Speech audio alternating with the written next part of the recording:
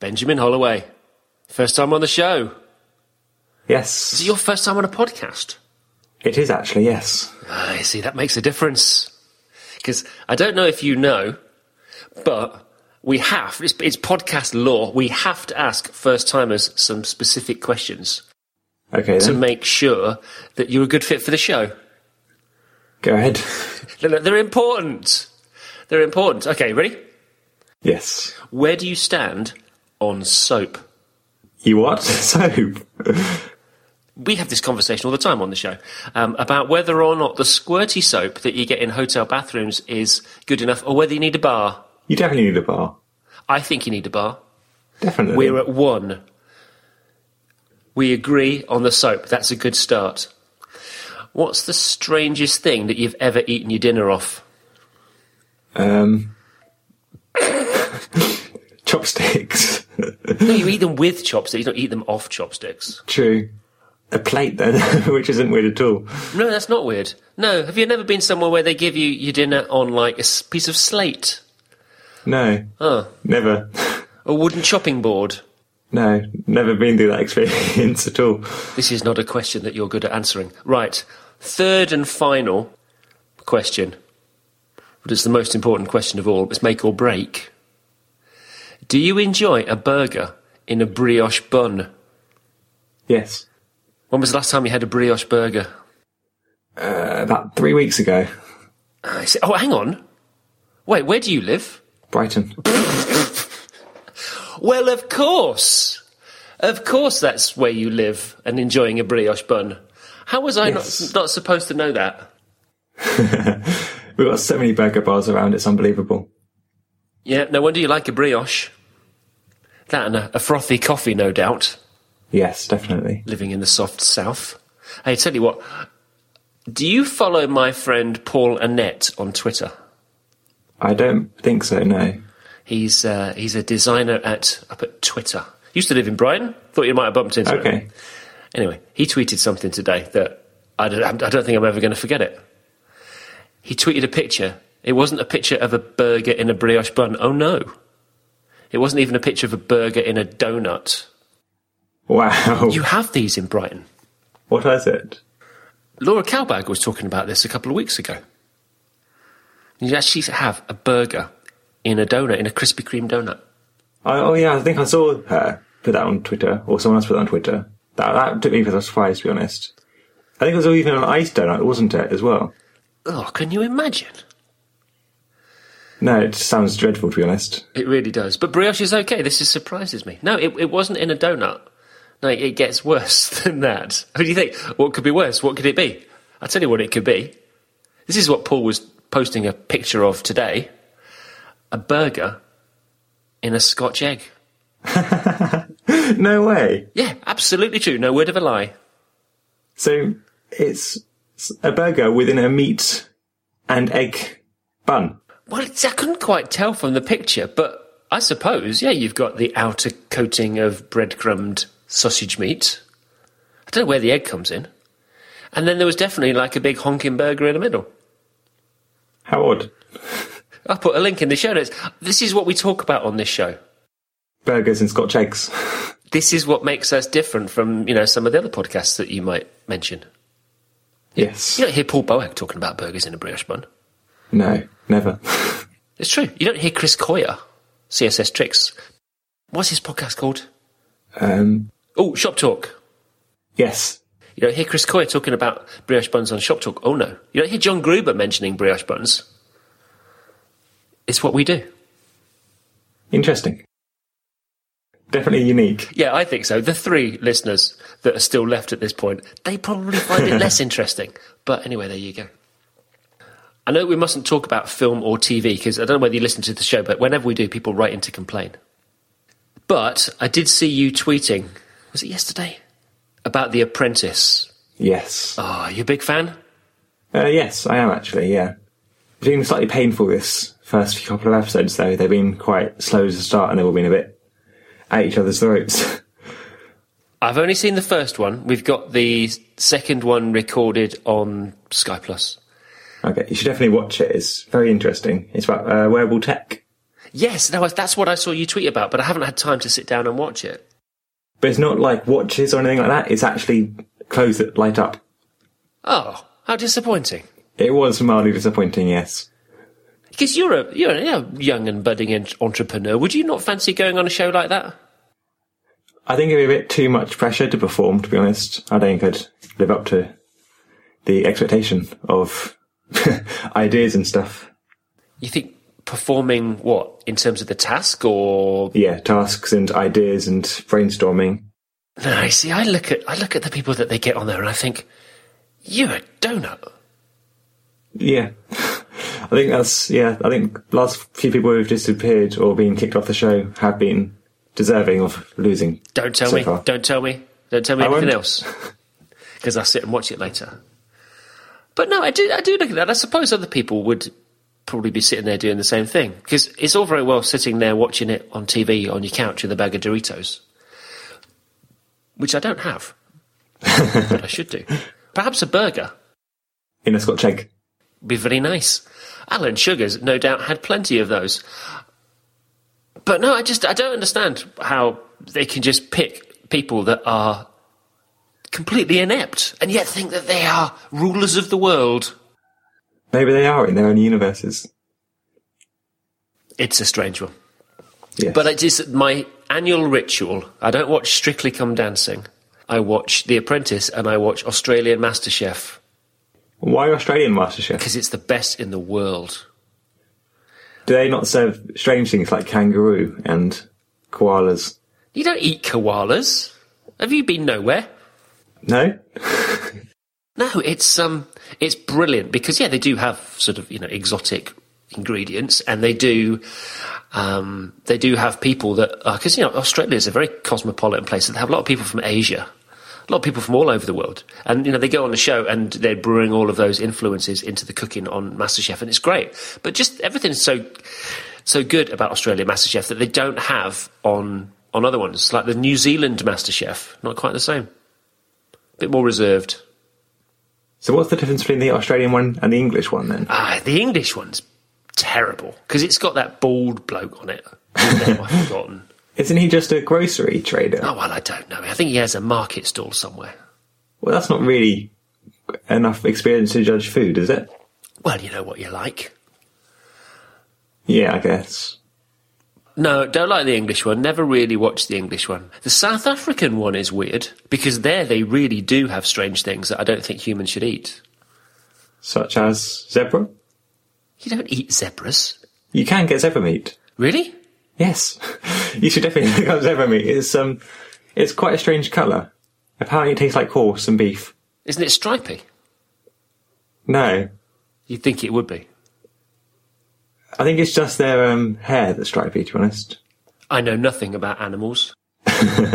So when you're not watching TV, what is it that you actually do? I like to code. You write code? I write code. So are you doing that? Is this your full-time job, you're freelance developing now? Is this... I'm currently doing an internship in a small development company in Brighton. Nice. Yes. Is that part of just something that they've set up at the company, or is that part of like the official kind of government apprentice scheme? How's that work? It's something set up at the company. There's a way around the government scheme of being in education to 18, which began a little while ago. So because I completed my A-levels, I was able to do the apprentice or internship there instead. Right. And you're working there how many days a week? 5. Cool.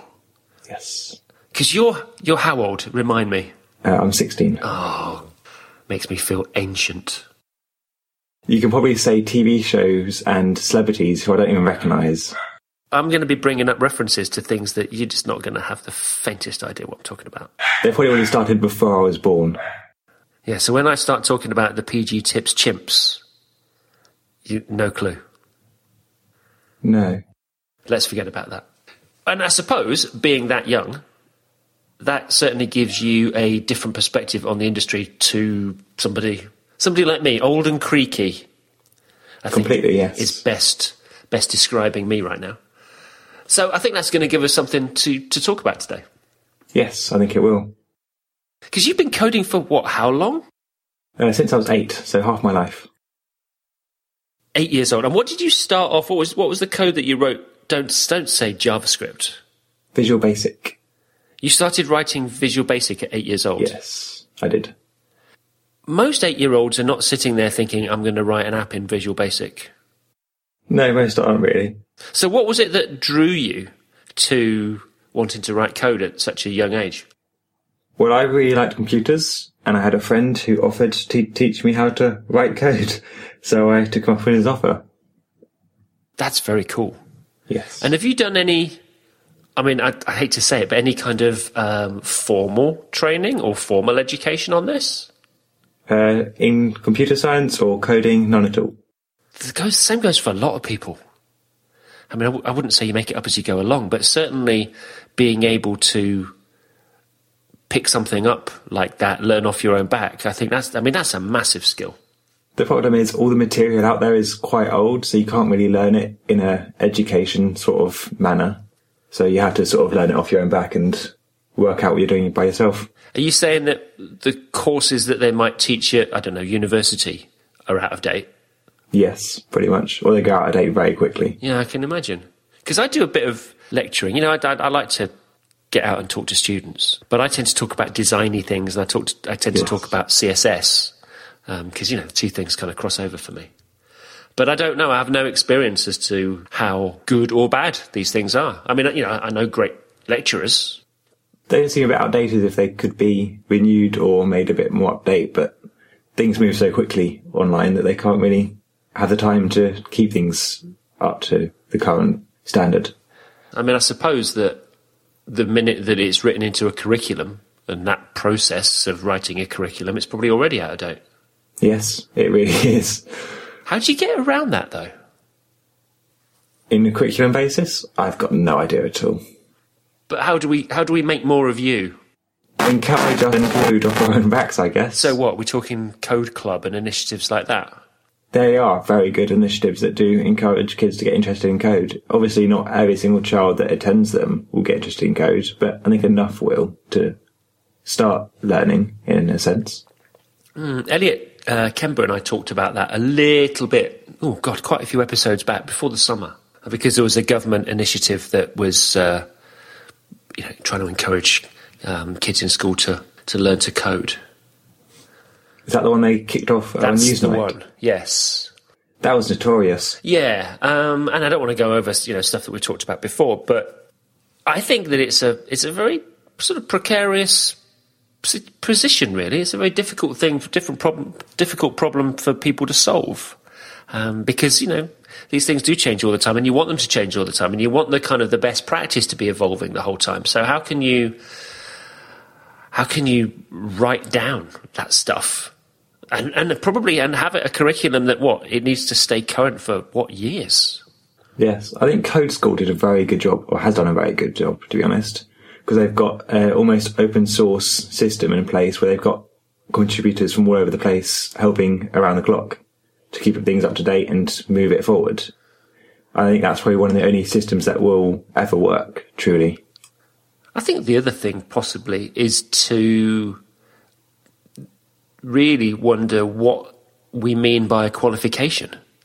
Because, yes, getting an O-level, A-level degree or whatever the others are in a certain thing generally means that you have to, remember a certain set of stuff. It's all about, what you've learned and proving that what you've learned. And I suppose, in my mind anyway, the most valuable thing that I ever learned at university was learning how to learn and to keep being adaptable.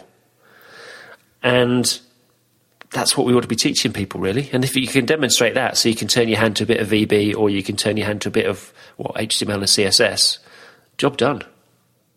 Yes, I think being taught how to be adaptable to learning new skills is something that we need to be taught. It's not something we just know how to do. So tell me about this internship thing then, because I'll tell you why.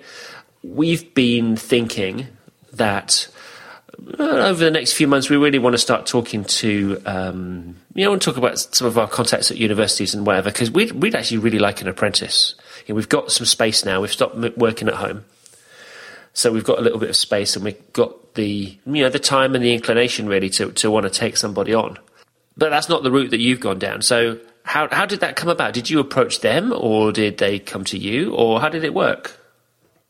They actually approached me after the Net Awards because we were both nominated. Unfortunately, they weren't shortlisted, but I was. They approached me at that stage after realising I was also from Brighton, like they were. So the company is called Bill by Buffalo, and they are having me for about 3 months, I believe the plan is.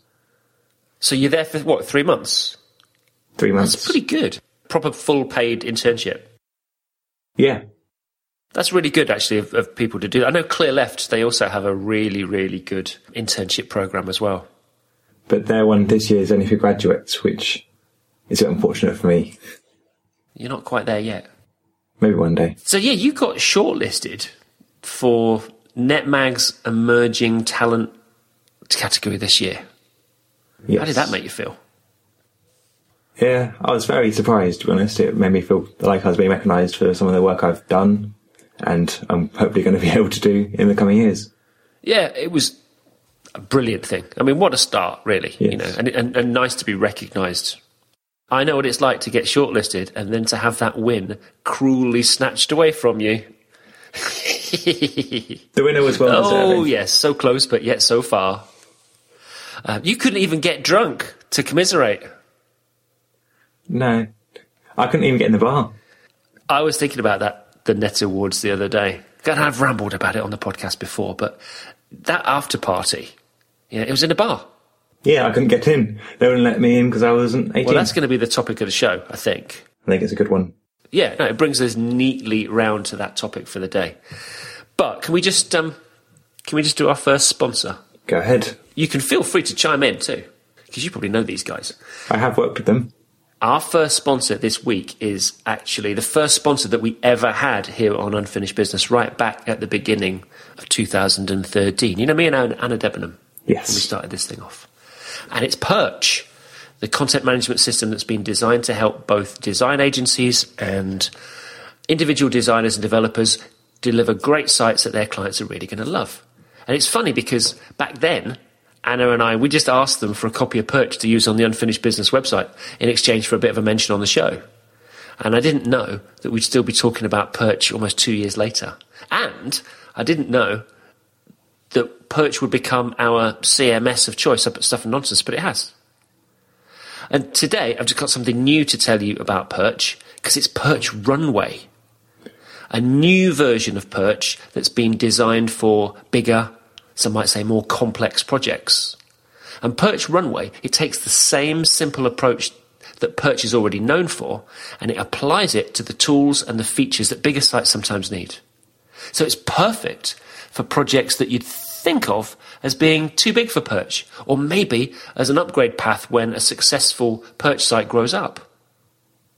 So Perch Runway includes features like dynamic URL routing. That sounds very clever. I have no idea what it means. But no, it says here that it lets you design your site's URL structures without making you crazy trying to create rewrite rules. Not something I've ever done. Possibly more your game than mine. I think I've only had to do it once, and I decided never to do it again. Well, Perch Runway is going to take care of it for you, so there's a win.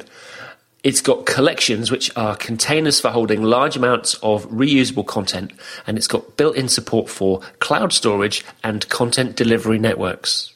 Perch Runway even has a new backup feature that will automatically back up your site's content to something like Amazon S3 or Dropbox without you even needing to think about it.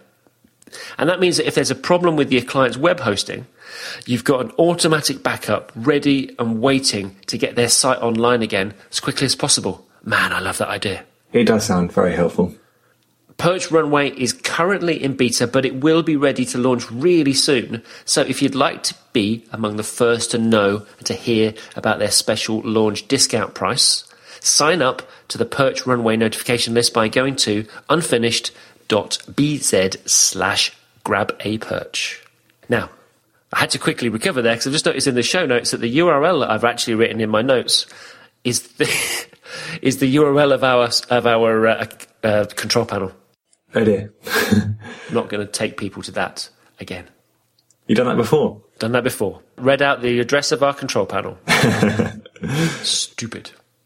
So I suppose the thing that brought you to my attention, and probably the reason why we're talking today, apart from strange burgers, is you wrote a blog entry about not being old enough to get into conference after parties, amongst other things. Yes, and tech meetups as well, surprisingly. Which I thought was interesting, because, like I say, you do come at things from a completely different perspective, and it's not the sort of thing that I really even think about. I never gave it a second thought. No, you wouldn't really, because you never been through that experience and phase, and if you ever did, it would have been such a long time ago you would have forgotten about it and moved on. Hey, not that long ago, you cheeky bugger. No, I remember going to an event apart over in America and doing some speaking there, and they actually have quite a lot of young people. I remember people, asking for photos and stuff. And I never really thought, because, an event apart always organised things so beautifully, I never really thought about the fact that, actually, these guys are missing when it comes to the Media Temple party. Yes. The sort of party on the first night. It's even harder in America, because if you're 21 to enter bars and clubs. Yeah, it's really funny, actually. Alex, our son, when we went off and did road trips, we did a couple of big holiday trips across the state before he was 21. Okay. And he hasn't been back since. So he's always said, we need to go on another trip now I'm old enough to drink. You should do it. But you said some interesting things in this article.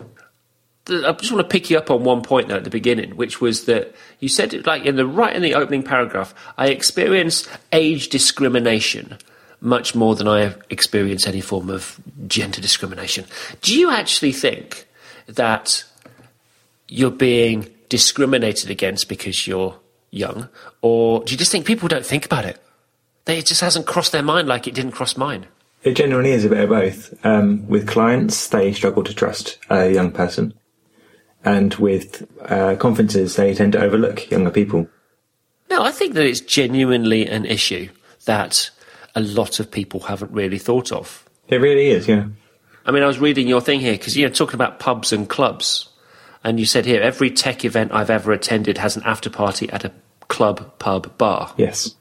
Now, I have been to some. I remember the New Adventures conference up in Nottingham for several years. They had a bowling night. Okay.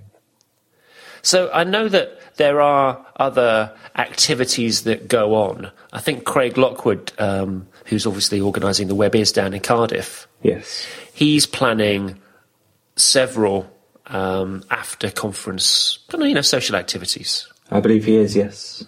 But the key thing, I think, is that for the most part, one of the biggest events, one of the reasons why a lot of people go to these things, I think sometimes, is because of the drinking. Are they going there to drink, though? Are they going there to socialise? Well, I think the two things kind of go hand in hand, don't they? I guess so, yes. I don't drink, actually, that much. Not through any kind of moral or religious reasons. It's just I can't hold my beer. Fair enough. Well, I can hold it, but then I put it down and it disappears. I can imagine that feels very kind of exclusionary, if that's a word for you. You have a great day the first night of an event, the first day of an event. Yeah. And then everybody else buggers off to the pub. Yes. And it's like, what am I going to do? Go home. Is that what happens? Normally, yes. There are a few cases where people hang around and we go to a coffee shop or hang around in the venue or something instead. But generally, I end up going home. That's actually really sad. It is. Because, we talk about drinking or socialising or whatever, but, the most important thing is the networking, I think. And particularly, in your game. Yes. You're going to want people that... You're going to want to meet people. Get my name out there. Exactly. They might hire you. Or you might hire them. That could always be fun. Yeah, no, it's right. I mean, you mentioned here, you say that countless times I've heard people saying that after an event they just want a quiet venue which serves drinks. Yes. I'm not so worried about the drinks often. It's just... I'm at the other end of the spectrum where, you get to a certain age and you don't want to be screaming at somebody... over a load of dance music. I do believe that it's a problem. Even for standing outside the venues, you can often hear the extreme volume of the music. But, the last thing that I wanted to do was, stand there drinking. That's something I didn't particularly want to be drinking. while you're just kind of, I don't know, standing screaming at somebody. Not my cup of tea. Or a cup of beer.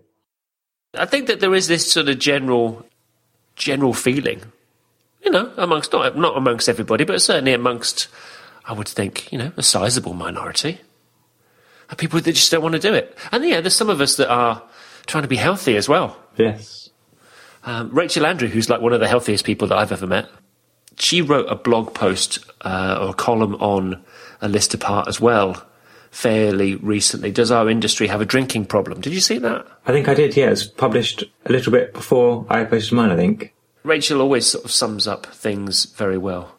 And, sometimes you want to go to something and, you want to socialise, but, you don't want the drinking there. I mean, and for some people, I suppose, they can't drink. Some people, like Muslims, for religious reasons, and people who are possibly even intolerant to some of the ingredients used in alcoholic beverages. So, I don't know, you see, because I wouldn't like to be the kind of party pooper that thought, well, we'll just stop having things in pubs. Because, I've had some great times in the past. But I suppose we should be, putting on some alternatives? Yeah, you can always have 2 different after parties, so people can choose between the 2. Obviously, it's more organisation, but I'm sure people would be happy to help assist with the organisation of such a change. Is that something that you think is a conference organiser's responsibility, or is it the sort of thing where you, for example, could set something up and say, look, we're just going to have a quiet get together to talk about something else in another venue? It can be a bit of both. It's neither nor. I think either party can really set up a separate venue for people who don't want the loud music and the drinking. I like the idea of doing other activities around conferences. I went to the Doctor Who exhibition last year. Okay. When we were down at Handheld, which is always a good thing.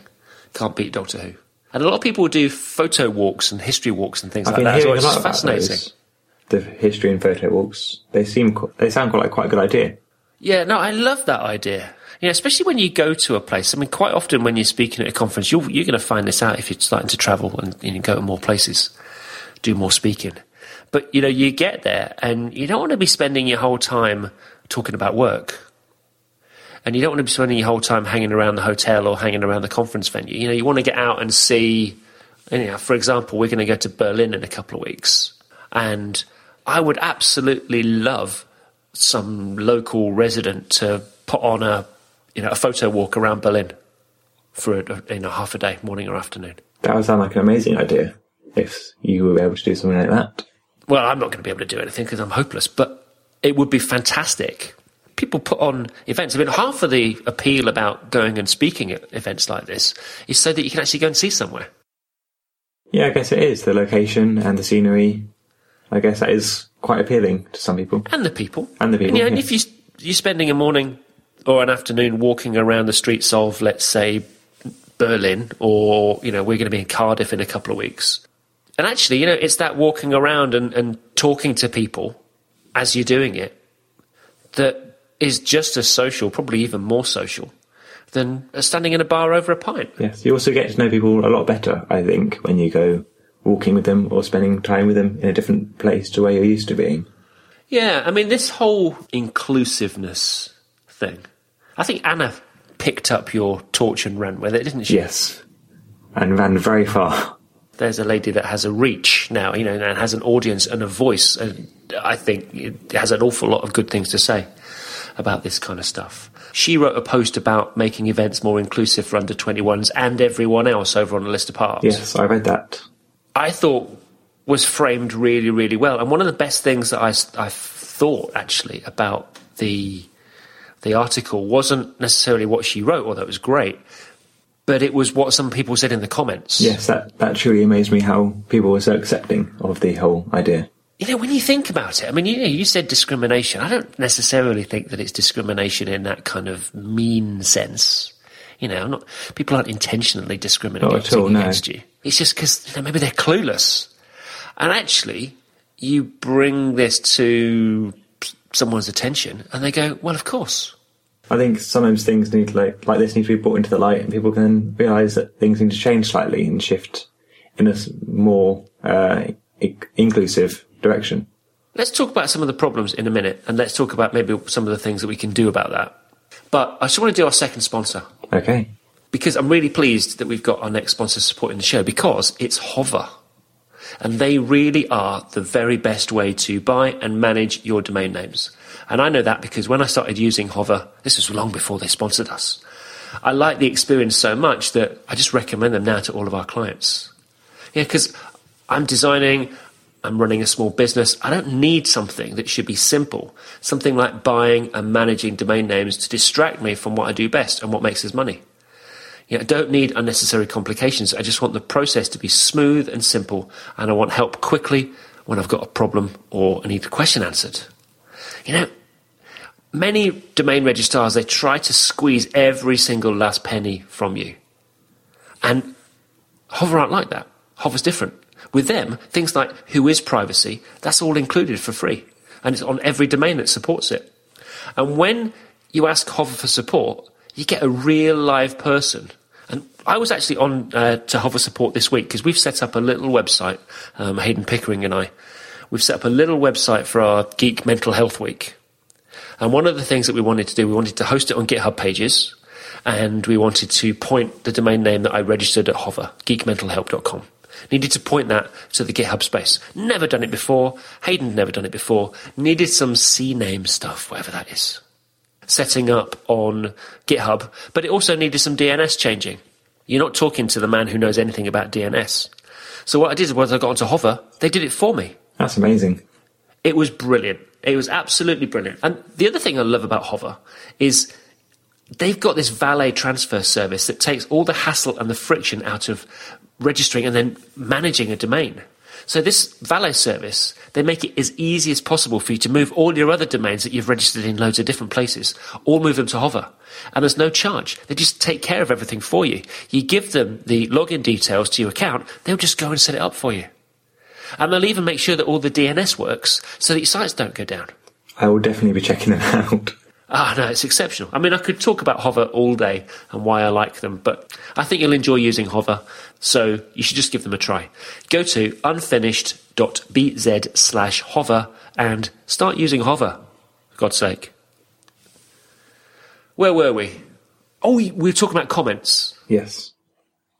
The comments on Anna's List Apart blog. So Captain Suleiman Leadbetter, he wrote in and said, when the London Web Standards organisation, I suppose, realised that young developers wanted to go and they couldn't attend, they switched to holding their events in offices, making them accessible for young people and people who would be excluded because of their faith or for other regions, because, Suleiman's a Muslim too. And they were delighted when young developers started to turn up to their events. It's a selling factor, isn't it? Yes, it's like a USP. It increases the ticket range massively. I mean, I don't know what the market for young people would be, but why would you rule out any market? There's no valid reason to, really. Obviously, you can easily forget that market even exists at a point because we are quite a small minority, but we are there. Sarah Sawedan, she commented on the same post. Well, she comes up every show, Sarah. She's brilliant. And she made a really good comment, actually, which I think we touched on before, which is conferences should provide a secondary option for those of us who don't drink, don't attend bars. If they ignore the issue, it'll continue to be a reason why a lot of people can't attend conferences, especially in the case of under 18s, because a Muslim can't attend the conference and then simply lock the parties. So that's what she does. She does the same thing. She'll attend the conference and then not go to a party. It's a shame. It's such a shame. You said something else, actually. No, hang on, it wasn't you. There was a comment Bradley Taylor wrote in the comments as well. This is sort of slightly on a different tack. Furthermore, bars and clubs are intimidating, and I don't know if I'll get in, and I don't know anyone else there.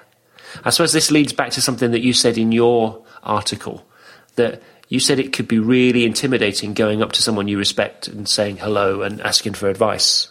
Yeah, it can. Which, I mean, that's a totally separate issue. We can talk about that in a minute, but it doesn't bloody help when you got to sort of, stand in a crowded bar shouting at someone. Not at all, no. Not being able to go up and speak to someone. That's always concerned me, that. Why people think that, I mustn't go up and speak to him. It can be slightly intimidating because you see someone on Twitter has so many more followers than you, so you respect them. I think they're so much more important. You sometimes struggle to go up and say hello because you view yourself as being lesser in a way, which is something a bit silly, really, but I think it's something that all of us have experienced at least once.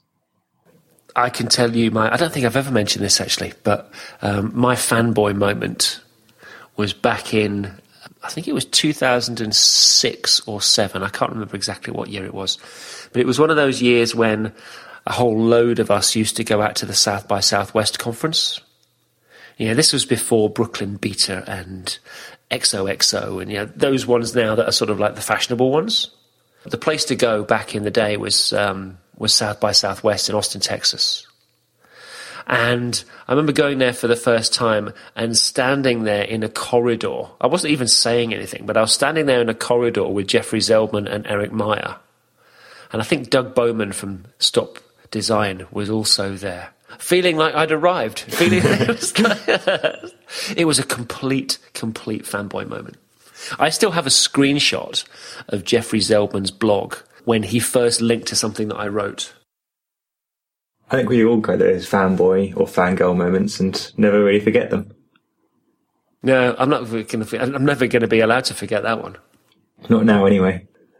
Actually, the first time that I came across Zeldman's book, this is a bad thing to say, but have you read Designing with Web Standards? I think so, yes. Because it's had several different versions, but I remember when the first one came out, and I'd spent about 6 months learning CSS. This was in the days when there weren't any books about CSS. And the only thing that you could learn was a few online tutorials. There used to be things like the Noodle Incident and Blue Robot and things that you're never going to have heard of in a million years. No, not at all. Half the people listening are like scratching their heads. These were the places where you used to go to learn about CSS layout. And back in the day, it was all absolute positioning. That was how you did CSS layout. People didn't use floats at that time. And I spent about 6 months really nailing CSS layouts and knowing how to do them properly. And then Zeldman came along with that book, and I was in our local bookshop over at Ellesmere Port, and I found this Designing with Web Standards, and I was absolutely horrified because all the things that I'd spent 6 months learning were all in this damn book. As in, you had done them incorrectly, or have you learned them correctly? No, what I did was I bought one copy because I needed a copy for myself, and I took the remaining 6 that were on the shelf and I hid them behind something like Rose Pruning for Beginners, just so people in the local area wouldn't get a jump start on me. Oh dear, that's a bit mean. That's not the kind of thing that I would admit to now, because we're supposed to be all inclusive, aren't we? We're supposed to be all about the teaching. Yes. But not so much back in the day. So yeah, this whole what can we do to be more inclusive? More events open to under 21s, I think, is a very good start. It is, yeah. It's a good jump start to getting more young people involved in the industry, I think. Anna, she's actually started a lanyard group or guide. Yes. Events and meetups for or open to young designers and developers. So, God, there's no holding her back, is there? Not at all, no. You mentioned in your first article about the fact that more young people should speak at events and on podcasts. Yes, which is what I'm doing today. And, of course, you're speaking at the Web Is in a couple of weeks. So we'll actually get to meet face-to-face. We will, yes, at long last. It's not been that long. It's only been a couple of weeks. I've been following you for years. You're talking about the web is still young, which obviously is not an unrelated topic to what we're doing today. So tell me about what you're going to talk about. I'm not completely sure yet. Oh, bugger. I think I'm going to talk about my experiences and how the web is still young. Even though it's 25 years old, it's still got a long way to go and where we should be heading towards, I think. That's my general idea at the moment. Also, it's wider than this topic that we've been talking about today. I think so, yes. Interesting. So how are you approaching, we're going completely off topic, but I don't care. How are you approaching preparing and writing for the talk? I'm currently mind noding out my thoughts and plans for it. What does that mean? So it's like drawing, have you ever seen a spider web map where you draw out your ideas in bubbles and join them together with lines? No, I've never done that. It's a very good way of organising your thoughts, I found. So I've been doing that, and it's sort of helped me get ideas into place and have a general idea of where I want to get it heading. So talk me through the process then, because you've got a completely blank double-sided A4. You've opened your sketchbook and you've got 2 blank pages there. What are you doing? What's your first start? So for me, I wrote out the topic title in the middle of the page and drew a massive circle around it. And I drew 4 different legs or lines out of it and more bubbles. And in their different sections I want to touch on. So I think the first section was me and who I am. Second section was my experiences. And third section was about how the web is still young. And the fourth section is about young creators such as Mark Zuckerberg and the inventors of Twitter and other people who have done amazing things at such a young age. Interesting. So you've got your sort of 4 bubbles around the central topic. Yes. And then what are you doing? You're making other notes and other circles that connect to those bigger circles. Yes, and then, making notes on those and the general, 3 or 4 slides I want to make per each section and writing down rough notes for those. Is that what you're going to do? You're going to start with the slide deck and then kind of build a narrative around that? That's the way I've been advised to move forward, so I'm going to attempt that. Interesting. Who advised you to do that?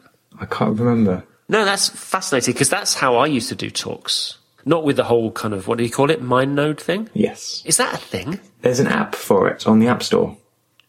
Okay, now I'm going to have to look. I've been resisting touching the keyboard, but I'm going on there now. What do I just search for? Mind node? Mind node, yeah. It should come up. Mind Node Pro. That's the one. Oh, okay. And there's lots of other things. Oh, yeah, well, I've seen things like this before. I didn't realise what they were called, though. Some people call them mind maps as well, which is a bit confusing. That's probably what I've heard, because I've even had clients give me things like this as sort of almost like site maps in a way. They are a bit, yes. Or kind of user flows. Interesting. Site maps for the brain. Because what I've done in the past was I used to sort of sketch out like a rough narrative, and I would write an unordered list, basically. And I'd start off, well, I suppose they're a little bit like your bigger circles. But what I would do is I'd do a sort of a subhead. And then underneath that, I would write out what I thought my key points were going to be, just as an unordered list. And then each one of those would turn into a slide or 2. Yes, I think, that's a very similar way of where I'm going, but only with bubbles. And then I suppose you sort of just, what you're just going to do, you're going to kind of ad-lib around it. I'm going to write out a rough script, I think, so make sure I'm really prepared. Now, that's what I was going to get onto, because that's what I've started doing now. I mean, this talk that, I was mentioning before we started recording, that I was, hopelessly behind. Is this the Berlin one? This is what I'm going to do in Berlin, and I'm going to do it at UX Brighton as well. And it's following a new kind of pattern for me that I've done over the last year or so, where I'm actually starting from the point of view of just doing a script. It has really picked up in popularity, I found. I do believe that Deconstruct, literally everyone speaking there was using a script. So it's obviously the way forward. Were you there this year? I was. I thought that was such a good show. We could have met. Yes, I think I spotted you the whole time there. You did or you didn't? I didn't. There was a lot of people there. No, I blended into the background, like the shadow. No, I think that there were a couple of people that riffed, but the vast majority of people did have a slide. I mean, some people you could really tell that they were reading from it. Yes. And other people were, I won't say more polished, but they memorized. I think that they'd memorised more of it, and they were really just glancing down every few lines just to make sure that they were staying on track. But the script thing has definitely taken off. And that's what's so hard about writing what I'm doing right now, because I think if I'd have just done bullet points, I'd probably be done by now. But because I want to write everything out, it just takes forever. I can imagine it takes ages to do. But I suppose, and this is what I think I've found about the talks at Deconstruct, I need to talk to Jeremy about this, was that they almost sort of sounded more eloquent in a way. Yes, I think they do. When they got time to prepare, you improve your diction and decide to use larger words than you would do in standard conversation. I'm a big fan. I think conference organisers need to think about people that want to use a script more. Yeah. The last thing that you want to do, and I've seen people do the scripty thing before and it really not work, is if you've got somebody standing behind a whacking great podium, and they're standing there because they're either reading notes off paper or they're looking at a laptop screen, it's not a very dynamic presentation. You know, you want to be able to kind of get away from the podium, stand in the middle of the stage and still see your notes up on a big screen. Yes, they all need a prompt script or prompt screen. I think that would really help. I noticed I was watching some of the videos from XOXO. John Gruber, he was particularly good, I saw, and Anita Sarkeesian was good too. And I noticed at the front of the stage, because I'm fascinated by this now, whenever I see like a conference video, I'm looking to see what the setup's like. And they had like a fallback monitor, have like a prompt at the front of the stage. Yes. You've got to have one of those. Yeah, it's not too hard to set up either, really. All it is a computer running off a very long HDMI cable. The problem that I've found is that, and Lord knows what it's like in the latest version, I haven't upgraded to Yosemite yet, so I can't see what the new Keynote is like. But if it's anything like the previous Keynote, the presenter display is just terrible. You're really restricted in terms of the formatting. And what I've done, I still use the old Keynote because it's the one where you've got a better presenter display. And what I do, because I don't have any slides behind me, generally, is I'll put my entire talk on like the slide layer. That's a clever idea. And then what I do is I do it so that it's black background, white text, which makes it slightly easier to read. I make it like really massive. But the problem with that is that if you do want to have slides, it's tricky because you don't want the audience seeing your notes. Yes. But with Keynote, it's either or. You can't have both. You know, you can't have a really good presenter display and have notes and have slides behind you. You could use your notes on an iPad and rig that up to Keynote on there instead.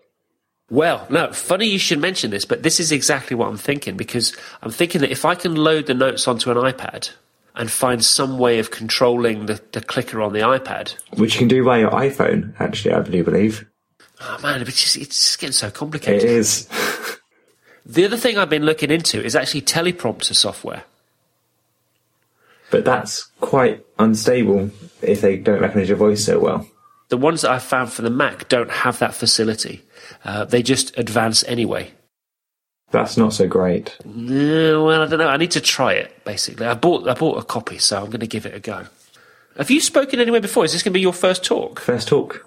Wow. Yes. Well, there's going to be like a gajillion people around that are going to be there to support you. Yes. It's going to be a good show. Are you travelling down like the day before, and are you staying for the whole thing? I'm staying for the whole thing. I'm going to the speakers meal before and all that stuff. All that malarkey. I was trying to avoid using that word.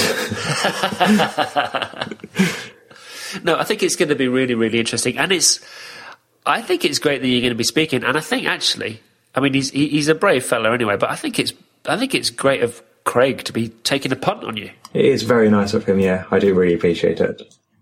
I mean, he's sort of known for doing shows that have different facets. You know, he had a choir last year.